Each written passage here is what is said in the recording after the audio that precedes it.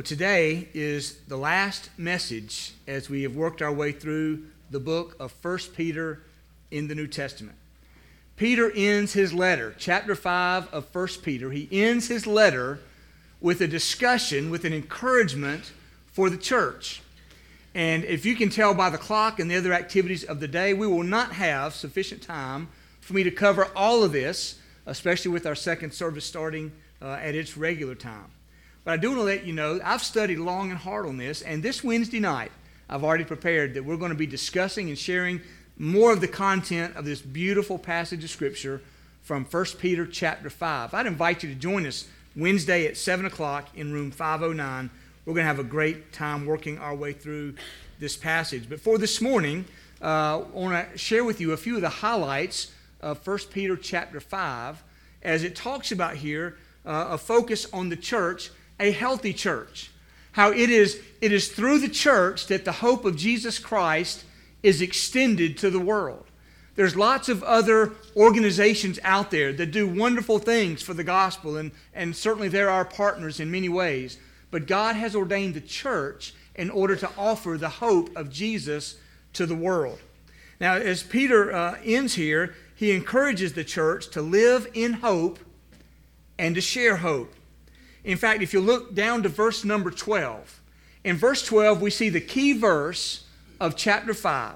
And it says there, Peter is concluding his letter, and he says, I've written briefly to you, exhorting or encouraging and declaring or preaching this, that this is the true grace of God, stand firm in it. 4 words that are so powerful. Stand firm in it. Would you say those 4 words with me? Stand firm in it. Stand firm in the gospel.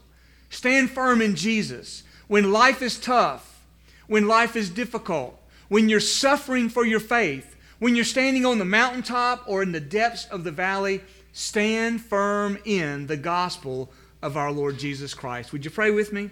Our Heavenly Father, we thank you for the gospel, how it changes lives all throughout history. We thank you for the gospel that Jesus brought into the world as he came to be our Savior. We thank you for the gospel that changes lives like Preston Andrews, changes lives like Howard and Sue Parton, changes lives like mine and many others who will simply put their faith and their trust and their hope in you. Thank you for that great hope. May we be reminded of it now as we consider the church in Jesus' name. Amen. So if you were to read through 1 Peter chapter 5, you're going to find a lot of Peter's experiences with Jesus interjected into this final part of the gospel, or the final part of the letter that he's writing. And he's writing about a healthy church. And a healthy church is a church that offers hope. And I want to be a part of a church that offers hope to the people that attend. Amen? And hope to the people that are on the outside in the community. Hope to the people that desperately need it through Jesus Christ. I want to be a part of that kind of church. And assuming by your presence here today that you also want to be a part of that kind of church. You may say amen to that? You want to be a part of that kind of church. Let me give you 4 very brief, all too brief encouragements about this passage of Scripture. These are encouragements to you and I about how we can be a part of a healthy church, a hope-filled church, and a church that is to take the gospel out into the highways and the byways all around. Encouragement number 1, verses 1 to 4, be faithful. Be faithful. You know, there's many ways to be unfaithful. But here in the midst of all those, Peter says to us, be faithful. This passage, verses 1 to 4, is written to the leaders of the church, called the elders. It's written to the leaders. They're pastors, elders, deacons, trustees, Sunday school teachers, whatever you want to call it down through history. If you have spiritual authority or spiritual oversight responsibilities in the church, verses 1 to 4 are targeted to you with the encouragement, be faithful. In verse 1 he begins, so I exhort. That word exhort means to encourage. So Peter's saying, I want to encourage you as the leaders of the church, the elders among you. And Peter right there, he writes as a fellow elder. He's not writing as one above who's above where they are. No, he's right there with them. He's not writing as somebody distant from them. No, he knows exactly what it means to be an elder, a leader, a pastor in a church. So he says, I'm one of you. And he also says he's writing as a witness of the sufferings of Christ. He says, I saw personally and firsthand what Jesus did. And he's also writing, recognizing the future, as he says, I'm also a partaker in the glory that is going to be revealed. Aren't you looking forward to that day when the glory of God is revealed through Jesus Christ? So with that being said, he says this in verse number 2 to the leaders of the church. He says, shepherd the flock. Be a shepherd of the flock of God that is your church, that is your community. It might be a house church of 12 people. It might be a mega church of 12,000 people. Whatever it is and whatever your role, be a good shepherd. Be one who will guide, who will lead, who will encourage and correct, who will protect, who will feed, who will disciple, who will teach, who will preach, who will set the example for. Be the kind of person as a leader who will be faithful in carrying out the role of a shepherd for the flock. Now, what does that look like? Verses 2 and 3, he gives us a job description for a faithful church leader. If you're a leader, or you know of a leader here at the church, or you aspire to be a leader in the church, see if this list applies to you and to those around us. I won't have to be all too brief here. A good leader is one who is exercising oversight, there in verse 2. An overseer, not an overlord. There's a big difference. Somebody who's exercising godly leadership is somebody who's not under compulsion, but willingly. I remember going to seminary with a couple of people that I thought, why are you here preparing to be in the ministry? And you have a brief conversation and you find out, well, my daddy was a pastor and my granddaddy was a pastor. I didn't have a choice. I'm going to be a pastor. And I'm thinking, well, knowing you're not going to be a very good one because you're not here for the right reason. Just because your daddy was doesn't mean you should be. Be who God's called you to be. Be there willingly. Also, shepherd the flock as God would have you. You see, one of the greatest temptations of a leader in a Sunday school class, as a pastor, as a missionary, one of the greatest temptations is to put your stamp on everything and to make it all about you. But it's not. It's do things as God would have you. The most important thing any of us can do is to do what Jesus would do. To do what Jesus would have us to do. And there have been circumstances in my life, like in yours, where we recognize that we would want to do this and we want to avoid that, but God calls us to do that and not do this. We have to put God first. Then he says this, not for shameful gain, but eagerly. Don't go into a position of leadership in your church as a lay leader, as a minister. Don't go into it for what you can get out of it. It's not about the money. It's not about the position. It's not about the prestige. It's not about the selfish ambition. It's got to be all about Jesus. Then he says this in verse 3, not domineering over those in your charge. It's not the pastor's job. It's not the Sunday school teacher's job. It's not the deacon's job to dictate what happens in the church. I'm waiting for an amen on that one. It's not our job to dictate what happens in the church. It's our job to lead the church to the dictates of God. What does he want us to do? So not being domineering, but being examples to the flock. The hardest thing in the world is to ask people to do something you yourself are not doing. So if I'm going to ask of you to be a tither and to give of your income to God, to follow the Scripture, I've got to set the example. And I do that. If I'm going to encourage you to go out and to share your faith and use the invite card with your friends and neighbors and loved ones, then I've got to do it myself. And I've been doing that. If I'm going to stand here and encourage you to be people of prayer, then I've got to make sure I am a prayer. And I do that. Am I perfect? No. Am I a perfect pastor? No. Have I got flaws? Absolutely. I'm not going to be as blunt as Preston was this morning, but I'm not perfect. But if you're going to be a leader in a church, at whatever level of leader you are, you have to be willing to set the example. See, it's important for pastors and for leaders to do one thing, and that is to keep the gospel first. Keep the gospel first. Say that with me. Keep the gospel first over and above everything we do. And we also have to keep the end in sight. When we know where we're going and where we're headed and what's coming, it makes the price we pay and the difficulties we go through and the struggles we face at every level, it makes them much more bearable. Verse 4, Peter says, when the chief shepherd appears, you know who that is, right? He says to the leaders, you shepherd the flock, but when the chief shepherd comes, that's Jesus. The chief shepherd is not the deacon and not the pastor. The chief shepherd is Jesus. And when the chief shepherd appears, notice this, you will receive the unfading crown of glory. There will be a reward. There will be a glorious eternal life to look forward to. Jesus will make everything all right. All the way back up in verse number 1, Peter says he is a partaker in the glory that is going to be revealed. It's coming, and oh, what a glory it's going to be. And so leaders, and I'm speaking to leaders here in our church, be faithful. Secondly, as a church, be humble. Be humble. Here in verses 5 to 7, it speaks of the younger. And the younger certainly identifies those who are younger in age by their years, but also those who are younger in the faith. It may be an older person in their 60s, 70s, or 80s or more, but it may be a new believer.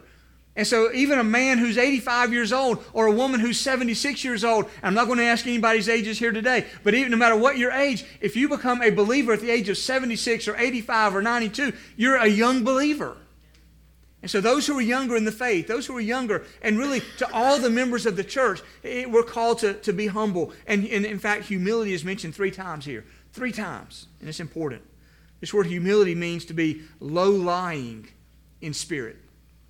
It's a picture of John when he saw Jesus coming. And John said in John chapter 1, he said, I must decrease, that's humility, so that he might increase. And we have to take that same tone. And being humble, we have to exhibit humility. If you're a member of the church, we're called to exhibit humility towards our leaders, the leaders of the church, those who serve on our stewardship team, those who serve in our Sunday school connect groups, those who serve as deacons, those who serve as Awana leaders, those who serve as youth chaperones, and whatever level of structure a church has, the church members are called to be humble and express humility towards their leaders. Notice it says, likewise, those who are younger, be subject to the elders of the church, not just by age, but by position. This word subject is a military term. It means to rank under. Consider yourself to rank under those who are the elders, those who are the leaders in the church. Follow the leadership of the church. And listen, this is why it's so important that in verses 1 to 4, Peter laid out the call to leaders to be faithful. If you get leaders who are egotistical or money-driven or power-hungry, then you're going to have potential for leadership to go haywire in the church and for the gospel to go out the window. You don't want that kind of church, and you don't want that kind of leader. That's why it's important for the leader to be faithful. But then you have the member who's going to be practice humility towards the leader. So you're going to have the right leaders, and then you're going to have the right members, and guess what you're going to have then? You're going to have the right kind of church, a church of hope. Leaders that depend upon the hope of Jesus, members who are following the leadership of the church and reaching out to their community, and you'll have a church of hope. So humility towards leaders, but also we're called to be humble and express humility towards all believers, towards each other. None of us are better than anybody else in this congregation. All right, y'all a little quiet this morning. Are you not? You still hungover from turkey? I don't know, but I'm looking for some good amens today. It's going to be brief, and it's going to be even briefer if you get a good amen or two in there.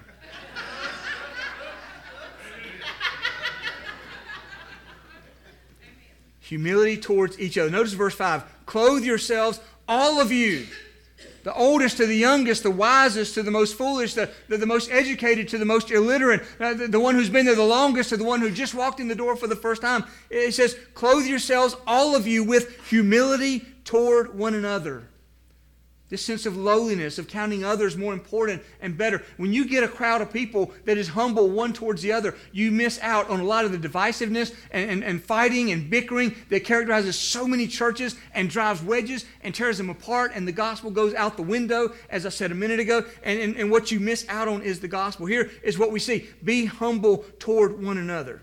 Did you know in the New Testament there are 59 verses that have the phrase one another? I preached through these not too long ago. 59 verses that tell believers how to act towards one another. Among them are these: love one another, serve one another, pray for one another, honor one another, accept one another, greet one another, forgive one another, submit to one another, bear with one another, teach one another, encourage one another, spur one another on. I like that one a lot. relate to one another with humility. And thirdly, we're to have humility towards God. That's the most important thing. We're to have humility towards, we're to recognize our state of who we are and God's state of who He is, and we're to humble ourselves in the presence of God. And listen, it determines God's response. Notice in verse 5, God opposes the proud but gives grace to the humble. Which side do you want to be on? Do you want to be on the side that God opposes? Or do you want to be on the side that God gives grace to? I want to be on the side God gives grace to. Who does He give grace to? The humble. Humility towards God brings His reward. Notice verse 6. Humble yourselves under the mighty hand of God so that at the proper time He may exalt you. Who does God exalt? Not the smartest in the crowd, not the best looking, not the one who thinks so much of themselves. God exalts the humble. It would behoove us to be humble. And then humility secures God's care. Notice verse 7. Casting all your anxiety on Him, all of them, because He cares for you. He cares for you. Notice thirdly, the third encouragement is to be watchful. Verses 8 to 11 tell us to be sober-minded and to be watchful. Why are we to be watchful? Why are we to be, it's a picture of a guard on a guard tower securing a city, or a guard on a guard tower securing a fort. It's a picture of somebody who knows there's a potential for attack. Why is it that we need to be watchful? It's because we have an enemy. We have an enemy. In verse 8, it tells us that we have an adversary, the devil. And he prowls around like a roaring lion, seeking someone to devour. That picture that we see in the Scripture is a blunt, honest assessment of who Satan is and who we are in response. And I'm going to tell you something. We have an enemy. He is the devil, and he's stronger than I am. And he's stronger than you are. But our hope in Jesus overcomes the devil. See, that's why it's so important that as believers that we exhibit that humility towards God and not dare to think that we're strong enough in our own might to accomplish things for God or to stand against the wiles of the devil. We can't do either one on our own. And the minute we walk out there by ourselves, we don't have the protection and leadership of God, and we're setting ourselves up to be attacked by the devil. So we have to be watchful. And when we are, our hope in Jesus overcomes the devil. Notice verse 9. Resist him. Firm in your faith. That's where the hope comes in. That's where the protection comes in. That's where the victory comes in. We're firm, not in our own abilities. I'm firm in my faith. That's different than who I am. I'm firm in my faith towards God. In verse 10, God will Himself restore, confirm, strengthen, and establish you. Verse 11, to Him, to God, to our Lord Jesus, be the dominion forever and ever. Amen. I love it where it says in verse 11, to Him be the dominion. Normally it says to Him be the power and the glory forever and ever. And those are wonderful verses. But here's one of the times it says to Him be dominion. That word dominion means over all control, over all authority, over all power, over all things. And it reminds us that though the devil may be like a roaring lion, and though we may be someone who could be devoured, our Lord Jesus Christ has dominion over anything the devil might throw at us. Be watchful. And then lastly, all too quickly, be peaceful. Be peaceful. Verses 12 to 14.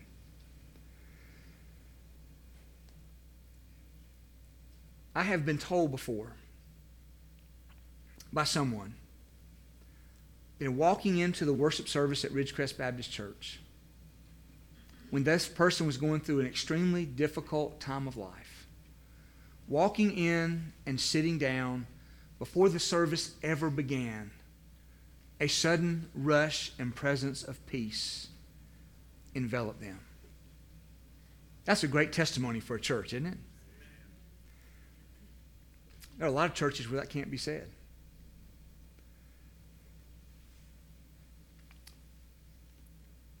Notice verse 12, the purpose of this letter. I mentioned it at the very beginning. The purpose of this letter is exhorting or encouraging and declaring that this is the true grace of God. The purpose of the letter is that we might know the grace of God and stand firm in the grace of God. Why did Peter write this letter? As we now get to the concluding few words. What is he trying to say? He's saying, listen, the purpose is to know the Lord and to stand firm in the Lord. And when you do, the hope of Christ will be in you and will flow through you, and you will be exactly who and where and doing what God has called you to do. The purpose of the letter is that we might stand firm in Christ. And notice the response to the letter.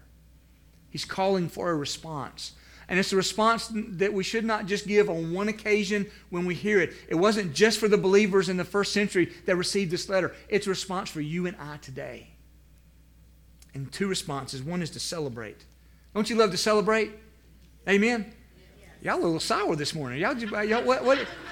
I'm giving you some cues here. Don't you love to celebrate? Where's them State fans? Y'all love to celebrate yesterday? Somebody around here? Notice what it says here, verse 14. Greet one another with a kiss of love. Celebrate. Celebrate the fact that the love of God is in your midst. Celebrate it.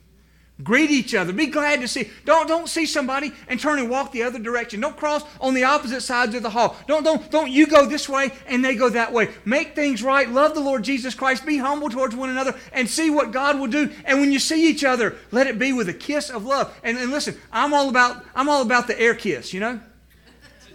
Ow. That's it. That's it, man, right there. That's it.